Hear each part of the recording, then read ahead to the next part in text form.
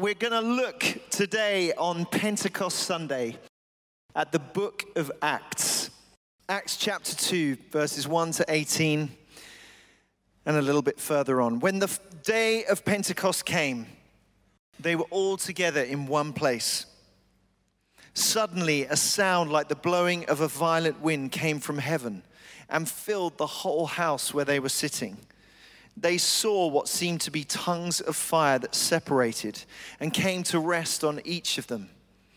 All of them were filled with the Holy Spirit and began to speak in other tongues as the Spirit enabled them. Now they were staying in Jerusalem, God-fearing Jews from every nation under heaven. When they heard this sound, a crowd came together in bewilderment because each one heard their own language being spoken. Utterly amazed, they asked, "Aren't all these who are speaking Galileans? Then how is it that each of us hears them in our native language? Parthians, Medes, and Elamites, residents of Mesopotamia, Judea and Cappadocia, Pontus and Asia, Phrygia and Pamphylia, Egypt and the parts of Libya near Cyrene, visitors from Rome, both Jews and converts to Judaism, Cretans and Arabs, we hear them declaring the wonders of God in our own tongues." Amazed and perplexed, they asked one another, "What does this mean?" Some, however, made fun of them and said, "They have had too much wine." Then Peter stood up with the 11, raised his voice and addressed the crowd. "Fellow Jews and all you who live in Jerusalem, let me explain this to you. Listen carefully to what I say. These people are not drunk as you suppose. It's only 9 a.m. No, this is what was spoken by the prophet Joel. In the last days, God says, I will pour out my spirit on all people. Your sons and daughters will prophesy. Your young men will see visions. Your old men will dream dreams. Even on my servants, both men and women, I will pour out my spirit in those days, and they will prophesy. And then on to verse 37. When the people heard this, they were cut to the heart and said to Peter and the other apostles, "Brothers, what shall we do?" Peter replied, "Repent and be baptized, every one of you, in the name of Jesus Christ for the forgiveness of your sins, and you will receive the gift of the Holy Spirit. The promise is for you and your children, and for all who are far off, for all whom the Lord our God will call." I want to speak to you today about encountering the person of the Holy Spirit. Today, Pentecost Sunday, is a significant day. A bit like the commemoration of the D-Day landings 75 years ago, today we remember that historic, shifting moment when the church was birthed, when God poured his Holy Spirit into his people. And they are catapulted, projected all around the known world. And as I've been praying for today, I've really been asking God that this would not be so much about my words, but that each one of us would encounter a demonstration of God's power.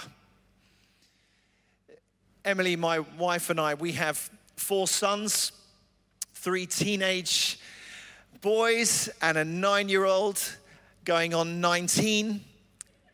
And on our fridge at home, we have some house rules. And really, these are kind of just a given in our house. It's kind of our modus operandi. It's, as a family, this is kind of the way that we want to operate, or at least aspire to operate. So these are our house rules. Number 1, hang up towels. Number 2, make your bed. Turn off lights. Turn off your stereo. Turn socks the right way around. That is really important, that one. If you do the washing in your house, you know that's important. Hang up jackets, put dirty linen in the linen bin, place dirty things in the dishwasher, recycle, very eco-friendly. Then finally, everyone praying everyone giving, everyone serving. That's how we roll in our house. Last Thursday, as we were preparing and praying for this day, one of our team had a prophetic word. They got a picture, and what they sensed was that they saw this picture of a little boy who had found a well. But the well was covered over, boarded up. There was all this kind of sort of vegetation that had grown over it. But as the little boy uncovered the well, he discovered that actually the source was unchanging. It didn't look like it on the surface, but the water had always been there. And this picture in his mind's eye coincided with being reminded of when he'd been at our house and he'd seen these house rules on our fridge. And what he felt like the Holy Spirit said to him was, these are the house rules of HDB. These are our sort of modus operandi, the way we want to do things, the stuff that's a given. And that's about encountering the Holy Spirit. I think about the history of this church. Some of you, I'm sure, perhaps many of you, were there in the 80s, the 90s, when the Holy Spirit was poured out in a really uniquely tangible way in this church. Queues of people trying to get into church coming down the drive. The moment where Nicky Gumbel was prayed for, received the Holy Spirit. And as he was being sort of carried out of the room, the person leading that meeting pointed at him and said, God is anointing that man for evangelism. Just think of the countless people over the last few decades that have been impacted through this church, through the work of Alpha.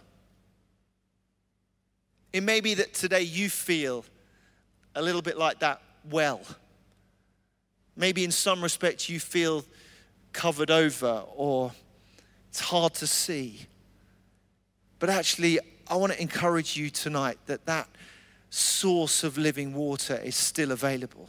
That water is still flowing. God wants to meet with each one of us tonight so that we might know streams of living water flowing from within. That's what the Holy Spirit does.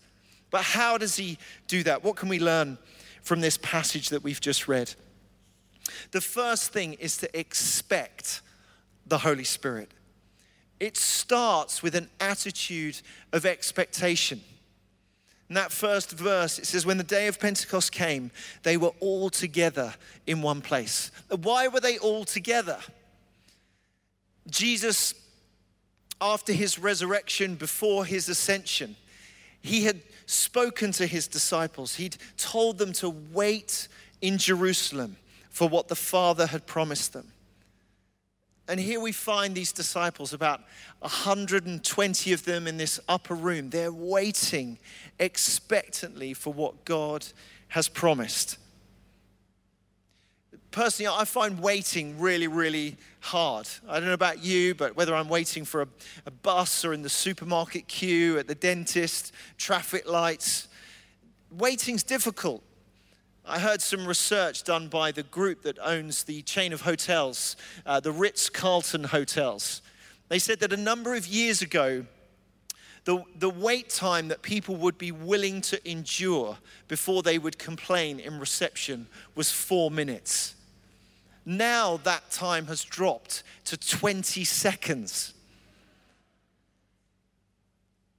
We don't like waiting, but this is far more than waiting at the traffic lights or waiting at the dentist. When Jesus says wait, he's saying position yourself to receive. Get ready for what's coming. It's a position of humility. To wait means to put aside all of our distractions, despite the busyness, despite our diaries, despite our own priorities. This is saying, we're waiting for you. We're on your agenda. And that's what the disciples did in that upper room. They waited and they prayed. They prayed and they waited. And when we give time to seek the Holy Spirit, he comes. It says, when two or more are gathered in his name, there I will be amongst them. That's what happens when we gather together in our Sunday services like this, in our connect groups. I don't know how many of you came on Tuesday night to Kingdom Come. It was just absolutely amazing. This place was full, over 700 people here, for no other reason than just to pray, to worship, to encounter the Holy Spirit, to hear his voice prophetically. And that's our prayer, isn't it, for Focus. When we all go together this summer, we want to be together, unified, so that we can experience the Holy Spirit, to go expectant. I believe that God wants to raise our level of expectation. Ask him to speak to you. Ask him to speak to you on behalf of others. In February half term, just gone, my wife Emily, she took my eldest son Jack, who's 16, to a Christian conference called Naturally Supernatural. It's run by a church called Soul Survivor. And they were at this conference. They wanted to learn a bit more about ministry and the power of the Holy Spirit and the prophetic and those kind of things. And after one of the sessions, my son Jack, he just thought that God might be speaking to him about one particular man. And so he sort of plucked up the courage and he went up to him and he said, I think God might be saying to you that you're going to have a significant conversation, and it's because you're wearing shorts. And obviously since then I've spoken to Jack and said, Jack, it's not very theological what you're saying. I didn't do that. They had the lunch break. A couple of hours later, this guy came back into the meeting, found Jack and said, you're not going to believe what's just happened. Apparently he was walking down the road off to get some lunch, and a guy shouts at him from across the road saying, "Oi mate, you're brave wearing shorts in February." In that moment, rather than just kind of ignoring him or looking a little bit embarrassed, he decided to engage. He remembered the word that Jack had just given to him. His expectation was lifted. They ended up having this conversation. This man got speaking to him, pouring out his heart to him. It turned out he'd had a really, really difficult year, financial struggles, health issues. And this man who'd been at the conference had the chance to pray for him and tell him about Jesus and show him where the church was, and invited him to attend one of the services. It all started with expectation. Let's be expectant. At the end of this service tonight, we're going to have an opportunity, and some of you will be very familiar with this. Maybe tonight, if you're new or if this is your first time, it won't be so familiar, but just an opportunity to pray, "Come, Holy Spirit." And during those times of ministry, we don't want to just wait passively. This is not a passive waiting. This is an active waiting. Let's be expectant. So that's the first thing. The second thing is to experience the Holy Spirit. We read in verse 2 that suddenly a sound like the blowing of a violent wind came from heaven and filled the whole house where they were sitting. After waiting expectantly, the disciples experience the Holy Spirit. It wasn't just a nice sort of peaceful thought process that they went through. This was real, physical, tangible. It said that they heard it. They heard what sounded like a violent wind. The Hebrew word in the Old Testament, ruach, it literally means breath or wind. It's used to speak of the Spirit of God. And the day of Pentecost was the fulfillment of the promise when Jesus breathed on the disciples and he said to them, "Receive the Holy Spirit." So they heard it. They also saw it. It says what seemed to be like tongues of fire rested upon each of them. They experienced the Holy Spirit. But the experience of the Holy Spirit was not just a one-off historic event. It wasn't just for them. It was for you and it's for me today. No one is excluded. No one's disqualified. Everyone is included. As the prophet Joel, he prophesies, "I will pour out my Spirit on all people. All means all. And he goes on to talk about male and female, rich and poor, young and old. Everyone means everyone. And supremely, an experience of the Holy Spirit is an experience of the love of God. The Apostle Paul says that the love of God is poured into our hearts by the Holy Spirit. We can experience something of the extravagant, generous love of the very creator of the universe.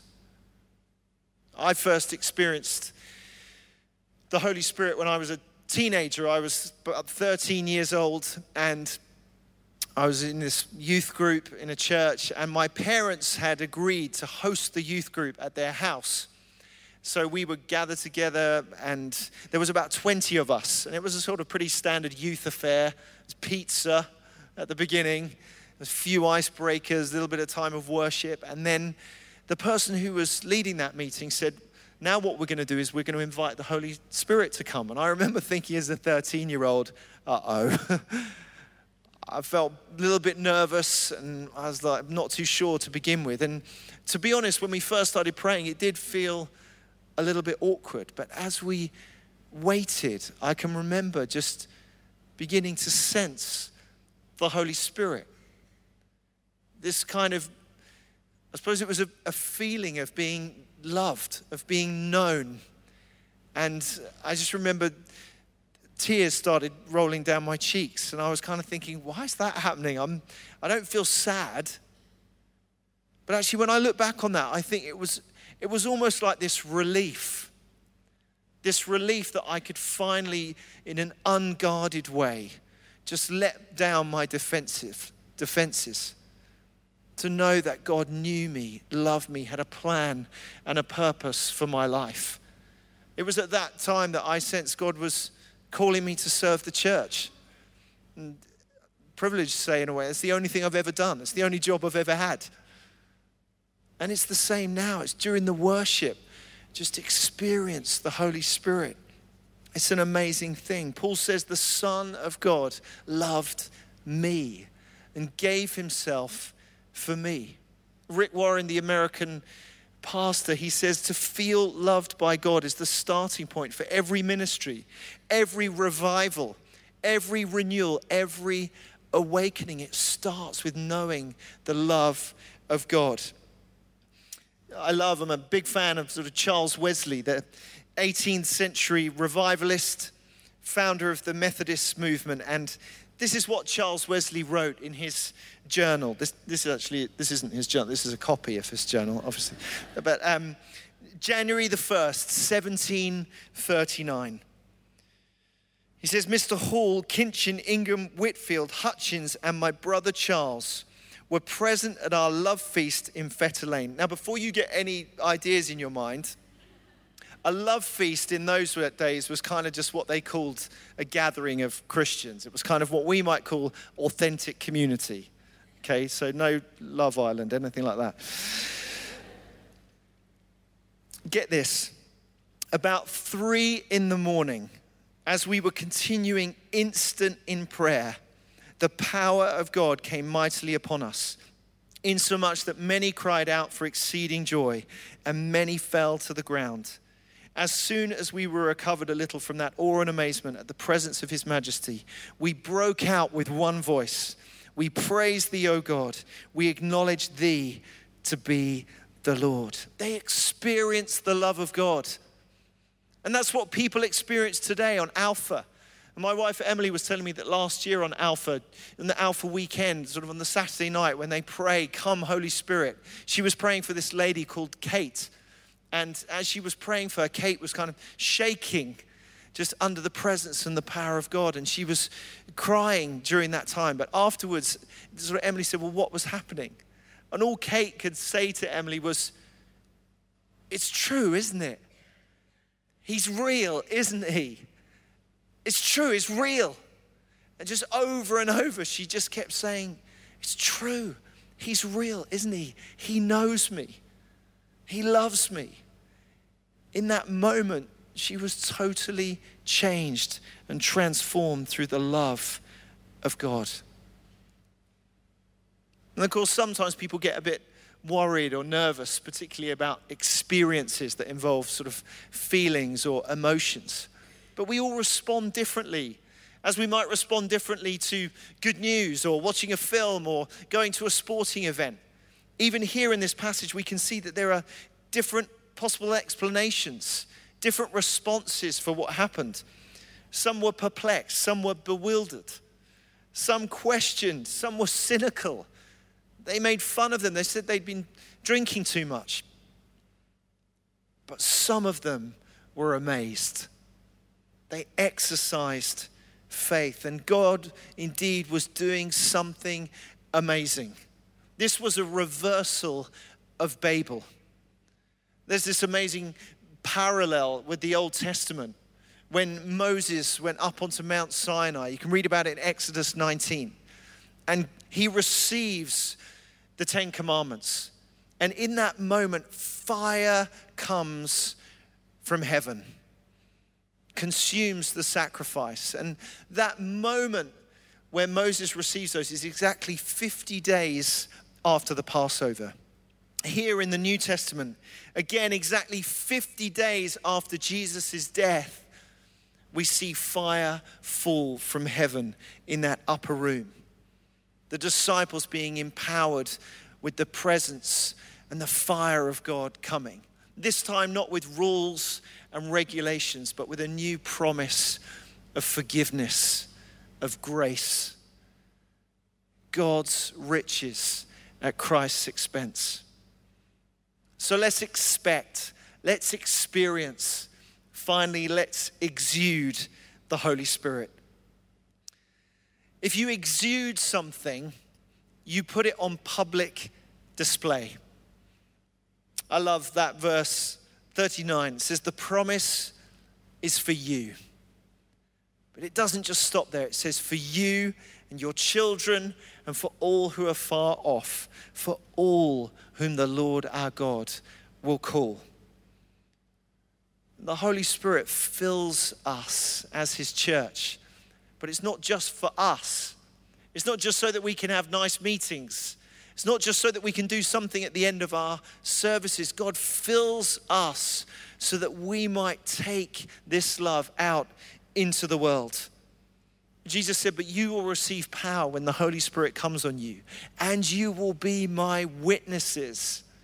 We're to go public with this.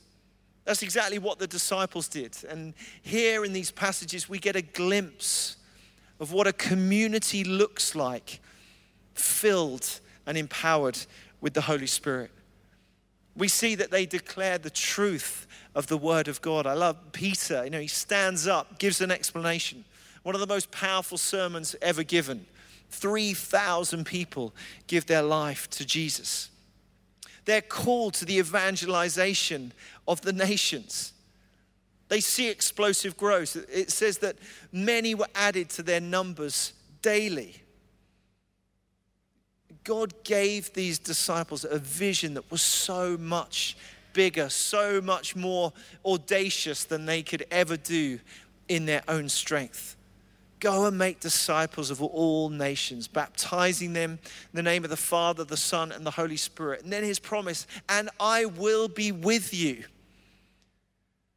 That's what each one of us is called to do. See, when the people built the Tower of Babel, they were wanting to make a name for themselves. They were wanting to do it in their own strength. But God knows that we can't do it in our own strength. At work, at school, in college, university, in our relationships, in marriage, through suffering, through difficulty, through bereavement, through tragedy. God sends his Holy Spirit to us, the comforter, the one who gives us boldness, courage. And that's what enables us to keep going, to keep the faith, to stay tenacious in this vision. And that's what happened to the disciples. In this moment, they're given a love, a new love for God in worship, a new love for one another. That's why the community in the church is meant to look different. He gives them a new love for the lost, those outside the church. A new love for the poor. It said they gave to everyone as they had need. These people transformed society. And it was through the love that they had experienced that they were able to give to those around them. And that's what we're called to. That's why we do the homeless shelter. That's why we want to go into the prisons. That's why we want to plant churches on urban estates. That's why we want to help the poor, the needy, the marginalized. That's what we're called to as a church. The Apostle Paul encourages us to be filled. Not to get drunk on wine, but to be filled. What that means is to go on being filled. It's like the uncovering of that well. I don't know where you are tonight, whether you feel on top of the world, or whether you feel like I need to be empowered again by the Spirit of God to enable me to live, to enable me to have faith. That's what happened to these disciples. They were a new society, a new people. They were the church on fire. And that's what God longs for us, that we would be united in prayer, tenacious through suffering, humble in serving, generous in giving, not impotent but potent with the power and the presence of God. John Wesley is often quoted as saying, light yourself on fire with passion for God and let other people watch you burn.